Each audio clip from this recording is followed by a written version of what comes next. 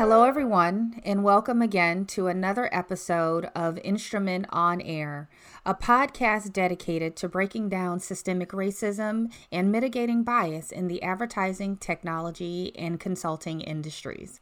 I'm your host, Jessica Hartley. I go by she, her, and I am also an African American woman. And I'm very excited to bring you our next episode in this podcast series. And today we're going to be centering on and focusing on the voices of users when we think about designing and building customer experiences. We are living in this world where the customer is royalty, and brands are being more and more influenced and impacted by their customers every day, as opposed to the other way around. And as designers, as strategists, as creators, as content producers, we have to find this balance every day. We have this dual responsibility of trying to meet client demands, trying to meet agency demands, and also trying to meet our team demands, and also sort of what we want out of the world and what we want out of what we're producing every day. And ultimately, we are tasked with building this bridge between brands and consumers. But how do we ensure that the bridge that we're building is right? How do we know that we're going to the right audience? How do we know that we're building the right bridge? What materials should we be using? Whose voices and perspectives should we be bringing into that process and considering along the way? And so those are going to be the types of things we're going to be talking about today. And it won't be talking about building physical bridges, but we will talk about the mental and emotional bridges that we build every day when we think about websites and mobile sites and social and digital products and services.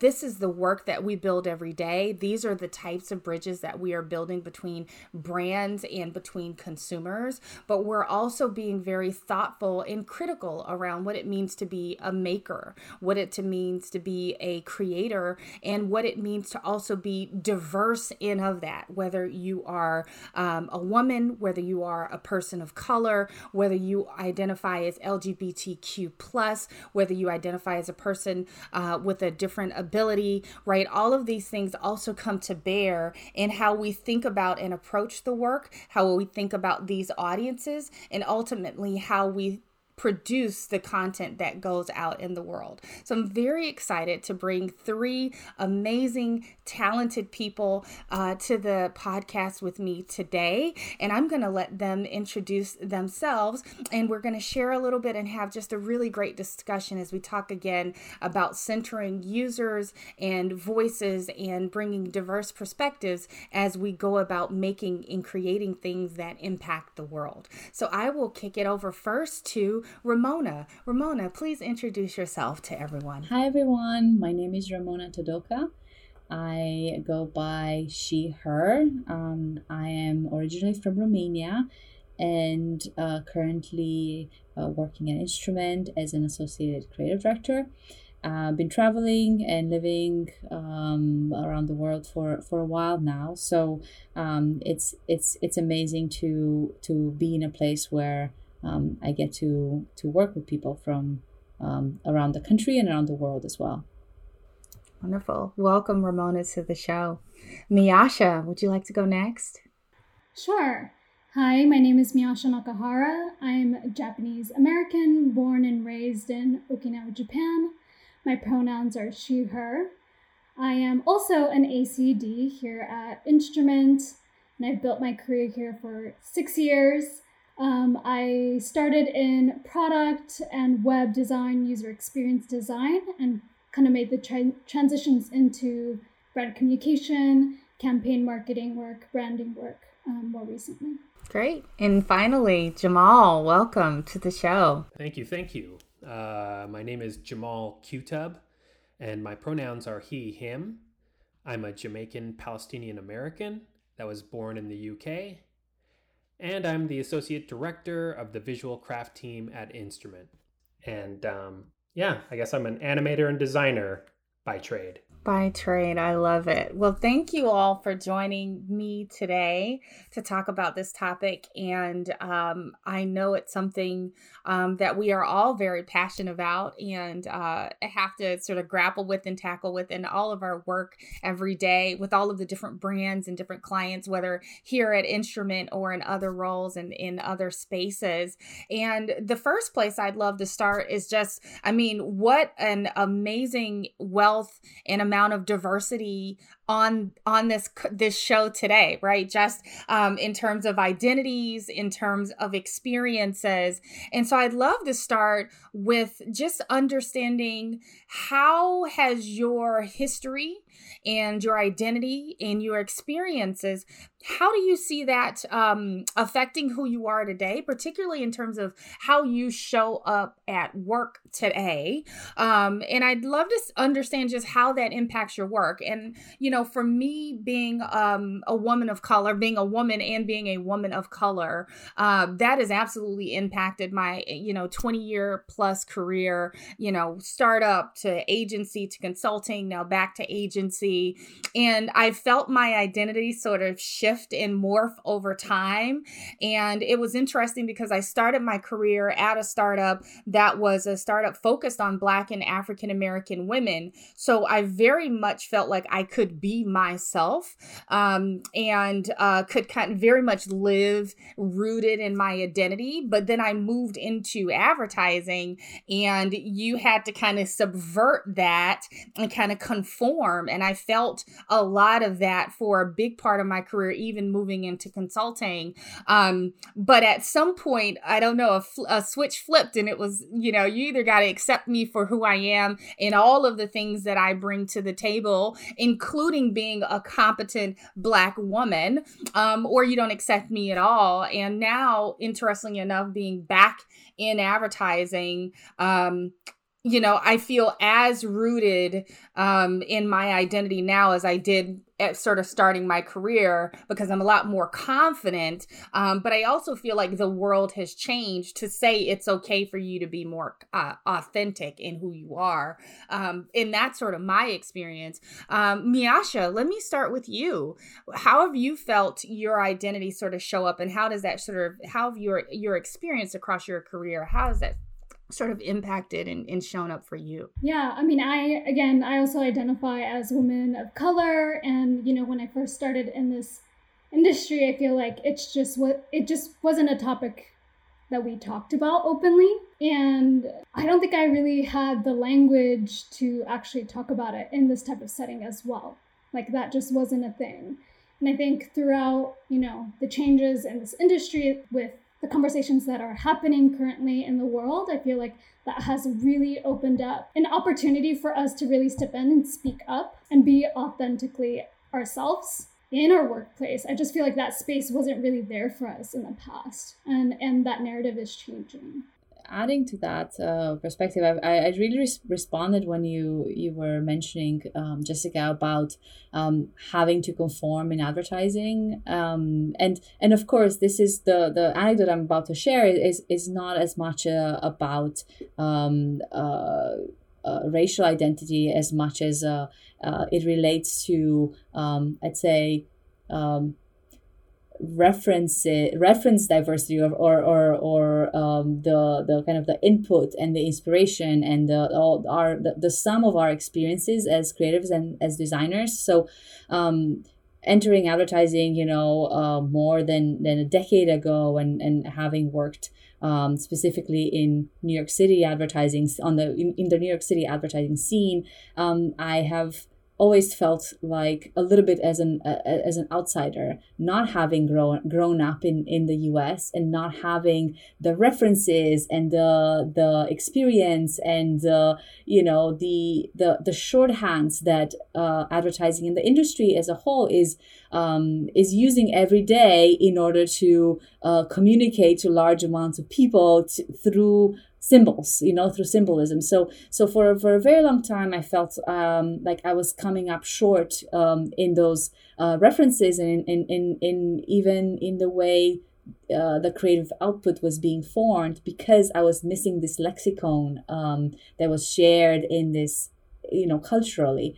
So it's a really specific kind of example, and it has to deal with the creative output, and but that we know that that's so intimately related and intimately connected with our self-perception, our idea of fitting in as we are, or contributing, or believing that who we are and the sum of our experiences are meaningfully making a contributions as they are, versus shifting them or worrying about them coming up short in a context that is not aligned with who we are.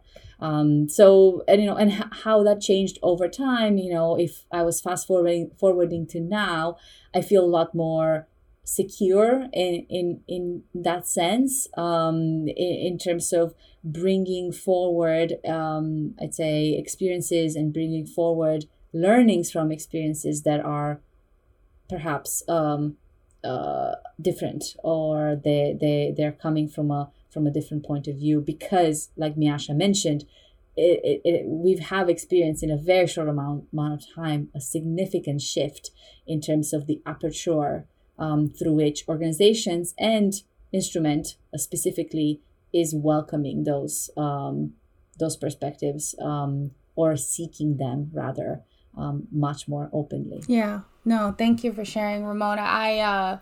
It's interesting you mentioned there's this layer of cultural identity, right? That you're talking about, sort of having grown up in from the Romanian culture and then coming here, and this very American culture. But even then, like, there's a socioeconomic thing happening there. I even think about myself, like, I mean, I grew up middle class, but I grew up in the South, which is very different than where my partner grew up in New York City. And so our cultural identity and cultural references are very different. And my parents were educated, and my mother was a teacher, my father worked at the railroad and then at the city government, but they they weren't financial services people or corporate America people. So to your point around, like, lexicon, expectations, like all of these things, me walking into corporate America was literally like walking into another world that I had to learn and understand. It was just something that I had never experienced before. So I understand that absolutely on some levels as well. Jamal, what about you? For my first marketing job, like, I started working at Wieden & Kennedy. It was like my first job, and it was kind of the place I always wanted to work when I was in college learning design. So I was really fortunate to land a job there first off. And my first experience of that was basically that I needed to learn like a new culture of language, predominantly white experience when it came to marketing. It felt like all the creative teams were predominantly white. So it felt like I had to learn a new culture to fit in and to be useful for the things that I would be doing creatively. And it felt like I was speaking with a different voice, or learning to absorb this other world that, it was like educational. It's like, okay, I'm learning something different, but it was the predominant kind of, person that, we were focusing on, the customer or whatever, when it came to the work. And then over my career, I, felt more that my voice had some kind of, value when it came to like moving forward with creative concepts and stuff, and tried to speak up more. But I would say that over my career, it had been like, I was completely quiet, just, trying to just follow along, not get myself fired by being the angry Black dude or something. It just felt like I don't want to make other people uncomfortable. And it was just like, so it just felt like I'll learn, I'll absorb things. And then over time, I felt like I'll show a little bit more of my perspective and, see where I can be valuable and be unique, because I felt like overall, as far as marketing, uniqueness and real, diverse and creative ideas are of value in marketing. And I felt like I had a lot to offer in that sense. And I became over time more vocal about wanting to share my opinion and share my ideas, starting to demand to be heard. And I think that as a result, it's like I've become more accepting of my worth as someone in this industry, and that my ideas matter and that they should be shared. And, I'll take the criticism that comes along with any idea, but I at least demand to be heard. Whereas I think when I started out, it wasn't so much that. That's so interesting what you're saying about that initial moment of learning and that openness to learning, the new lexicon or the new, a new cultural norm. And when that learning is starting to impact self-image and self-worth and the perception of value that, we are bringing to an organization. And that feels like a critical moment, a shift that I wonder in your experiences also if you've ever identified that moment too, let's say Miasha, in terms of if that ever shifted your perception. As I sort of moved into a position that allowed me to kind of like voice that opinion or feel like I have that worth or that sort of impact on the work, I think I've gotten much more comfortable speaking about that, speaking about harder topics and having these conversations. Quite honestly, like I'm still learning to do that and be comfortable with it. It's still uncomfortable for me sometimes, especially like the dynamic of the room isn't this, right? And it's usually not. So, it's still something I'm trying to learn as I, grow into this position and have a more leadership role on teams to provide that impact. Also, personally, I don't want someone on the team to experience what I had experienced coming to this point, So for me, mentally, I'm always like, okay, how do we not do that? How do we not repeat that? How do I not have someone come into this world and have that same experience we had 10 years ago? Like, it shouldn't be that way. I think that's so important to raise, right? Because all weaved in this, part of this is power and empowerment, right? And we've been doing a lot of work as an executive team here at Instrument with our fantastic DEI facilitator around power and power dynamics and hierarchy. And I think all of us can sort of say, you get to a certain point in your career where, part of it is you're probably fed up and you're just like, I'm done. Like, I know my value and my worth, and I'm done with, sort of kowtowing or just sort of, not speaking up and just sort of allowing things to happen to me. I need to even if things don't go my way, at least I feel as if I have spoken up for others. But there's also getting to a certain level. Sometimes it's titles, right? Feeling that a title sort of bestows power upon you. Sometimes that's having a different manager or supervisor that you feel is empowering and bestowing that power upon you to speak up. And to be able to advocate not only for yourself, advocate for others. And in this case, we're talking about advocating for users or consumers. So I find that power dynamics are really important. And even as we think about our relationships with clients, because, we're in a service model. At the end of the day, the contracts are being signed and someone is paying us to deliver a service. But it is not purely a transaction, right? We don't do this work because it is just a transaction. We do this work because we are truly putting a little bit of our soul in everything that we're doing. We actually care about the work that we're doing and the work that we're creating. And so do you all feel, I feel like I've seen it. I feel like I've seen the shift, and I feel the shift with the clients here, clients elsewhere, where, let's say even 5 years ago, 7 years ago, clients would come to us with briefs. Clients would come to us with, this is what we want to do. No negotiation. We want to target these people. This is it. Do it, or we'll go find someone else. And we'd say, okay, sure, no problem. Right. But now we're actually in a place, I think, where, yes, sometimes there's sort of moral and ethical boundaries and parameters, but sometimes there's really just like, this is not actually just good business. Like, you should do better. We need to target, we need to change. I know we've talked a lot about briefbacks, which is essentially where a client tells us what they want to do and we go back and say, yeah, that's great, but this is what you should do instead. Do you feel like there's been a shift for us where we feel like we are more empowered or have more power to push back in a way that actually is truly in service, not to us, but into service to the client, to the business, and ultimately to the consumer and to the user? I feel like there has been a shift just because clients are starting to realize they maybe don't know their customers so well. And I think oftentimes clients will have a relationship with some agencies as a kind of, finger on the pulse partner or an executioner, where you either execute the work or you're going to execute the work and also tell us what we need to do.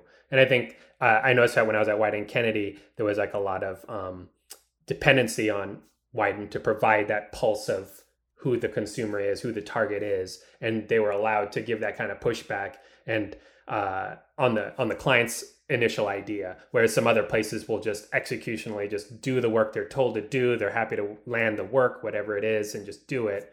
And I think nowadays, as clients are starting to hear on social media, the public, their own consumer that they don't really know, talk about their product and express concern or anger or what have you, they don't want to learn it on social media after their thing launches. They'd rather kind of figure out what to do beforehand so that what they create doesn't have that kind of backlash and stuff. So I think they are starting to probably lean on marketing agencies to be like, all right, we need to really think this thing through. We don't want to offend people. We want to be more inclusive. We're discovering that our clientele is actually this group of people we've completely never thought of, and we want to keep them, and we need to really think about who we are for them and, broaden their scope and become more successful, I think, in the long run. I would agree with that as well. I feel like it has been going beyond the this being allowed into this being expected, into this being an expectation, implicit or explicit, in that relationship with a client partner, in ensuring that the work that we do is making sure that the brand does right by their customers. So that expectation has been, being expressed through the work, through those briefbacks that Jessica is, and through this, even quite specifically asking, we want to be pushed on our ideas, on the ask, or even on the whole project, as well as, in the expectation that the people making the work reflect, or the perspectives that are used in or tapped into while making the work are reflecting the perspectives of the people that we're trying to build this bridge to. I love, Jessica, when you were mentioning this idea of us being bridge builders. It's really hard to build a bridge without knowing where it needs to go, like knowing the other side that needs to touch on literally and metaphorically, and that has been again, I've been feeling it as an expectation, and it's not just feeling, I've been observing it as an expectation from our client partners. Yeah, agree on that. I feel like it's also more, there's a level of respect that is there now, to hearing those feedback, and or even in taking the questions or the concerns that we may have, which is like a really good sign. We're thought of more as a thought partner, and to Ramona's point, I think it's an expectation it's a necessity to push the work forward. I do agree that I think that more clients, more often than not, are expecting us to show up more with POVs, to be a part more of the process. We talk about that a lot more now, right? Of, we don't go off for 2 or 3 weeks or a month in a black box and then show up and say, ta-da. We are ensuring it is important now to bring the clients along the process. And in a lot of cases, it's not just whoever that critical stakeholder is or whoever, the money bags is, whoever's paying the bills. It's also who are the other people that are going to be impacted by whatever you're building, including the user. But it's one thing for them to say that. It's another to actually be in the moment and say, hey, we actually do need additional stakeholders to have a seat at the table. We do actually need these users to be a part of user testing or to have their voice here. Or in some cases, it's a contingent upon us to say, we actually do need to have on our side of the table these diverse individuals actually represented in helping to build the work. So whether it's dealing with the client side or pushing our own internal leadership, how have you all been navigating some of those challenges when it's been coming to having to, like, rubber meets the road? If you think about, a project in the last, 6 to 9 months where you've had to push and challenge either on the client side or internally, how have you navigated that? I'll jump in, since I had a project pop into my mind as you were talking, and it had to deal with the selection of some interviews and interviewees for a specific industry that was majority white. And I'd say if one theme that I've been noticing in terms of when those call outs or when those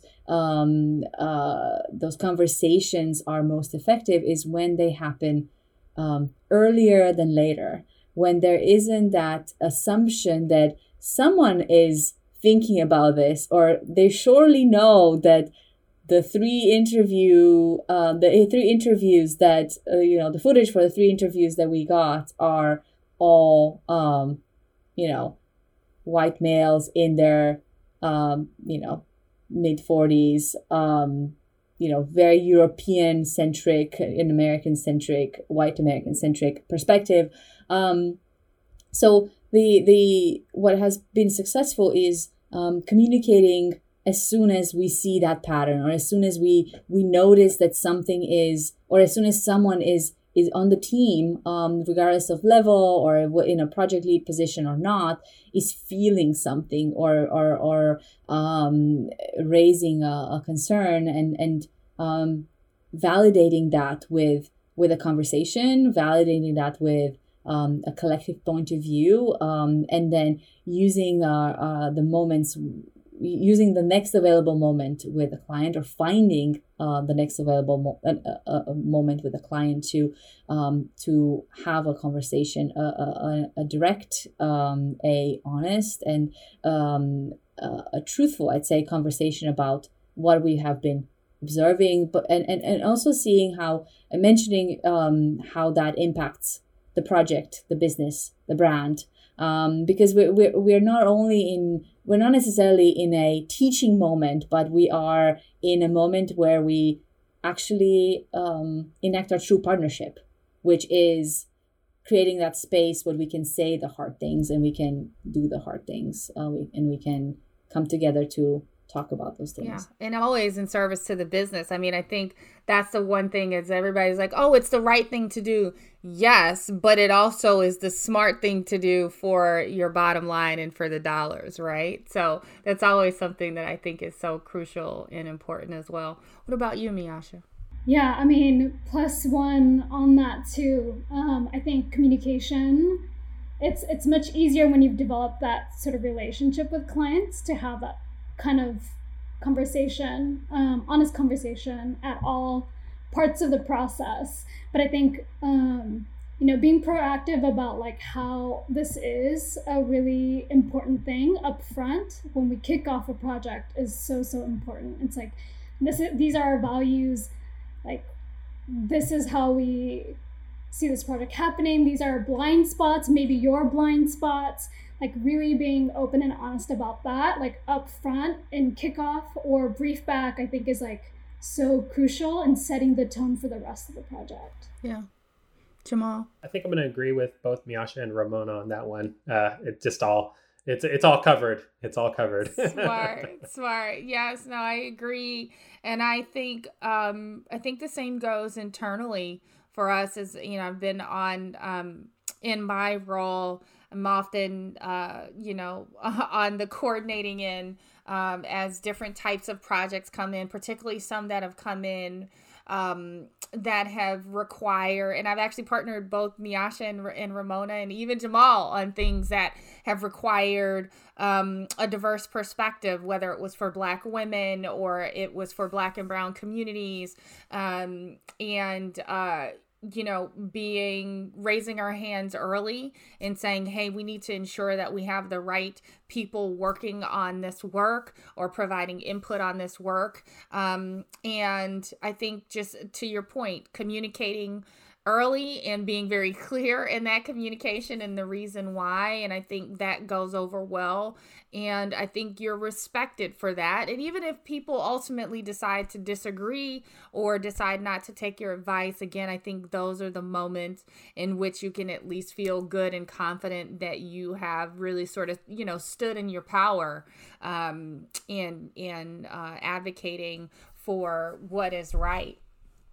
So as we sort of wind down here, and thank you, this discussion is, I think, so important and relevant. And these are the types of conversations and discussions I know we often have on the sides and, in smaller pockets. But one of the main reasons for this podcast, the sort of birth of this, is to have these discussions more openly, because other people are talking about these things and we should be talking about them together, not just around the challenges, but also around solutions and really around how we can all contribute to helping to mitigate these challenges, but also, to your point, Miasha, about how do we prevent this others that are coming up from learning bad behaviors, from experiencing the challenges that we had, right? We're really truly about how do we set the tone and help create a better future for those that are coming after us. And also, we want to be more inclusive. We want to be more diverse.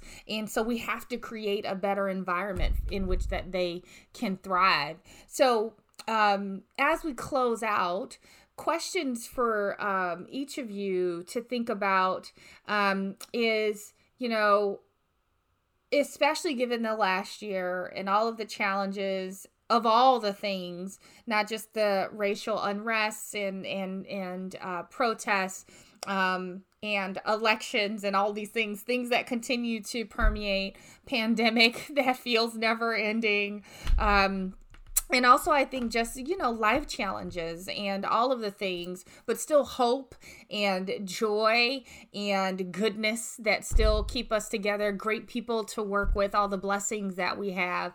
As we think about amplifying voices, as we think about creating space, which is what we've all talked about today, creating space for others to have a voice, to have a seat at the table for things that are being created for them. What do you think the future looks like when we really do have a truly inclusive and diverse workforce? Like, what does that really feel like? What does that feel like for you all? A year from now, 2 years from now, how do you want work to feel? Ramona smiling, everyone. How do you want work to feel every day? Maybe I'll just end there. How do you want work to feel every day? I feel like the future is bright if we can diversify the workforce creating what's out there. I think it will be less stressful because you'll have people near you that work alongside you that you can ask them directly about their perspective and get to know them and their unique experience of being in this world, in this culture, because like no two people are alike. And I think for too long, everything has been marketed towards a specific idea of a customer.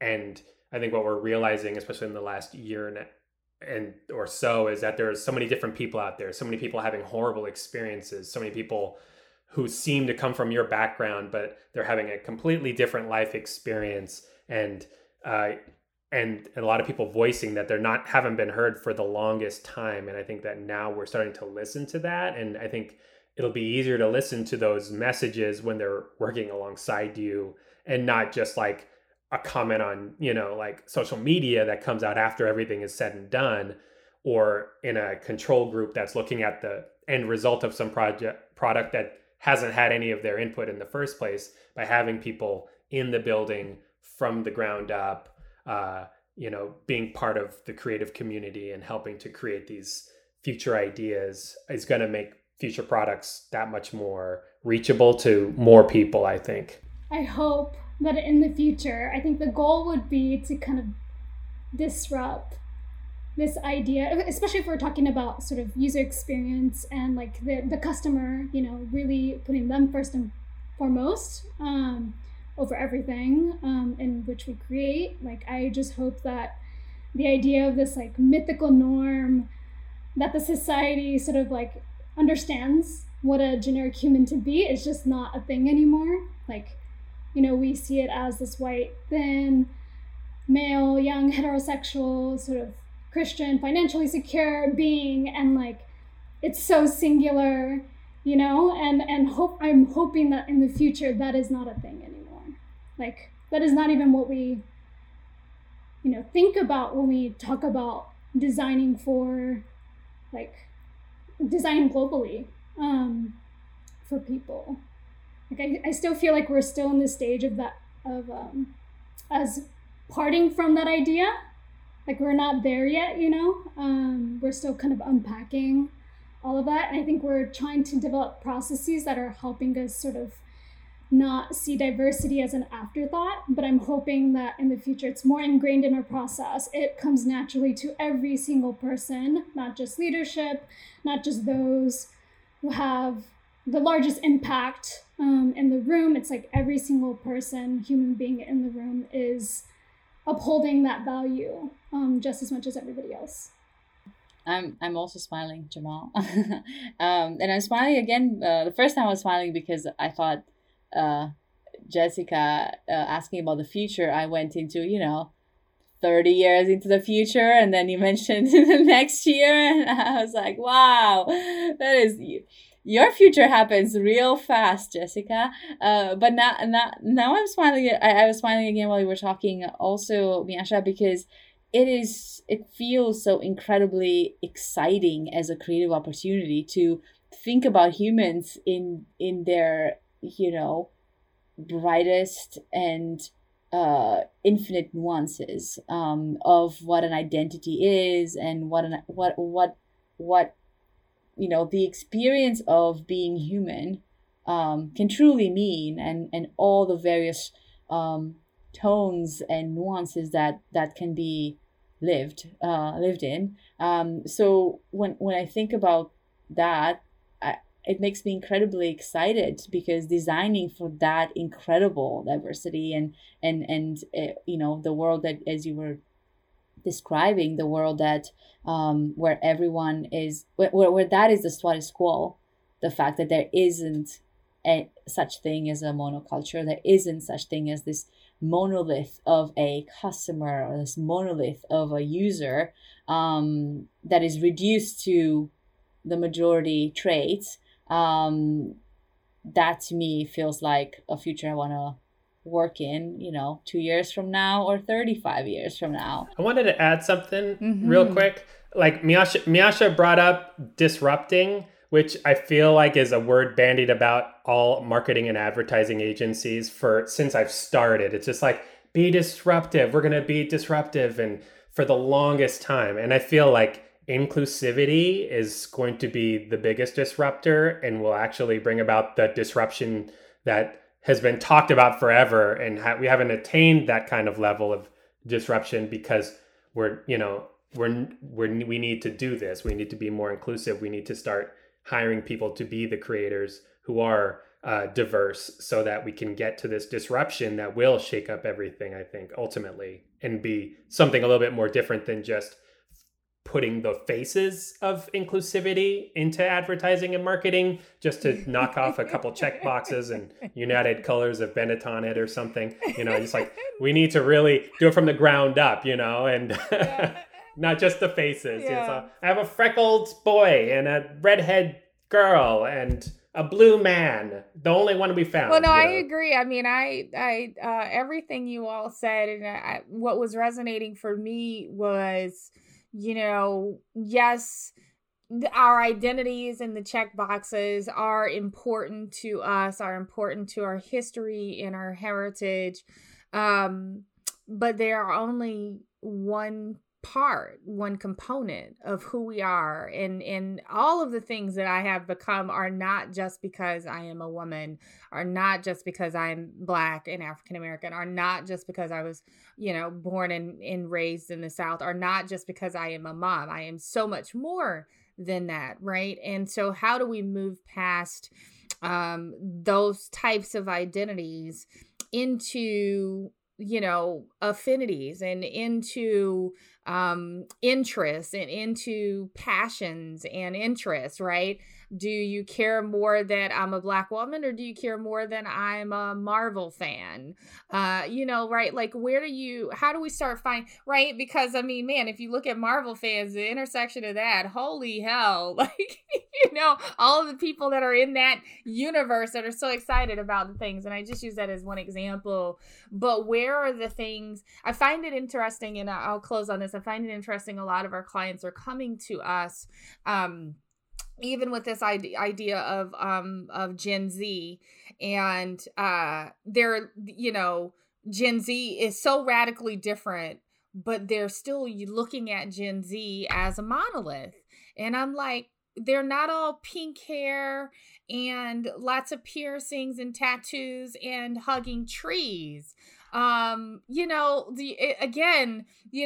still apply old patriarchal, white hegemonic constructs and structures, even to how we're looking at the future. And when you talk about disruption, you literally have to start with, how do we break down even the lenses and the structures by which we are even looking at people and looking at humans? And that's going to be the first place we have to start before we're truly going to be able to do all the other things we want to do. And part of that is going to be hiring those people to come work, as you said, alongside us, because they'll sit and say, those Gen Z people will be like, yeah, no, like I've got 5 friends and none of us do that. So yeah, that's a really, really bad idea.